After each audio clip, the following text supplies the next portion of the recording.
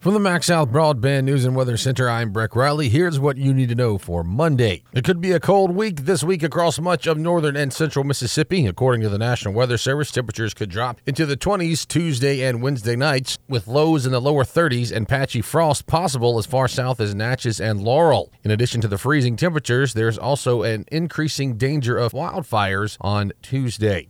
And absentee voting is open for the upcoming November election. The in-person absentee voting deadline is Saturday, November 5th. Absentee ballots can be cast by anyone who will be out of town on Election Day, senior citizens 65 or older, or anyone who is permanently or temporarily disabled. To vote absentee, visit your county circuit clerk's office.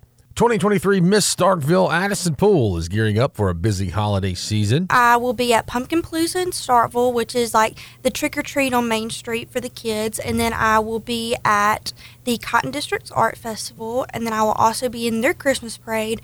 And I'm making an appearance at Kosciuszko's Christmas parade. The Kosciuszko native won that title back in September and said it kind of came as a surprise. It was really unexpected. I never expected to win my first ever Miss America organization prelim. It's very unheard of for a newbie to win one. For her social platform, Poole is working with several food banks in the Starkville area. Right now, I'm working with Bully's Closet and Pantry with the food drive. I'm trying to get 1,000 donations before Christmas break for them. And then I'm also working with Casserole Kitchen and having a t-shirt fundraiser and hoping to give them a $500 check before Thanksgiving.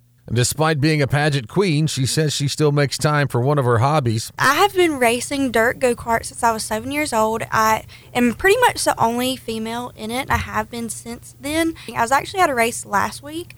I won one of my races and finished second in a very stacked field, so it was a pretty big deal. Poole will compete in the Miss Mississippi pageant in June of 2023. In sports, Kosciuszko got back on the winning track Friday night with a 21-point shutout win over Leake Central. Leake Academy lost its game to Heritage Academy 35-6, and in an offensive shootout, Sebastopol defeated Ethel 56-42. Find the latest news and weather online now at breezynews.com, kicks96news.com, and cruisin98news.com. From the MaxSouth Broadband News and Weather Center, I'm Breck Riley.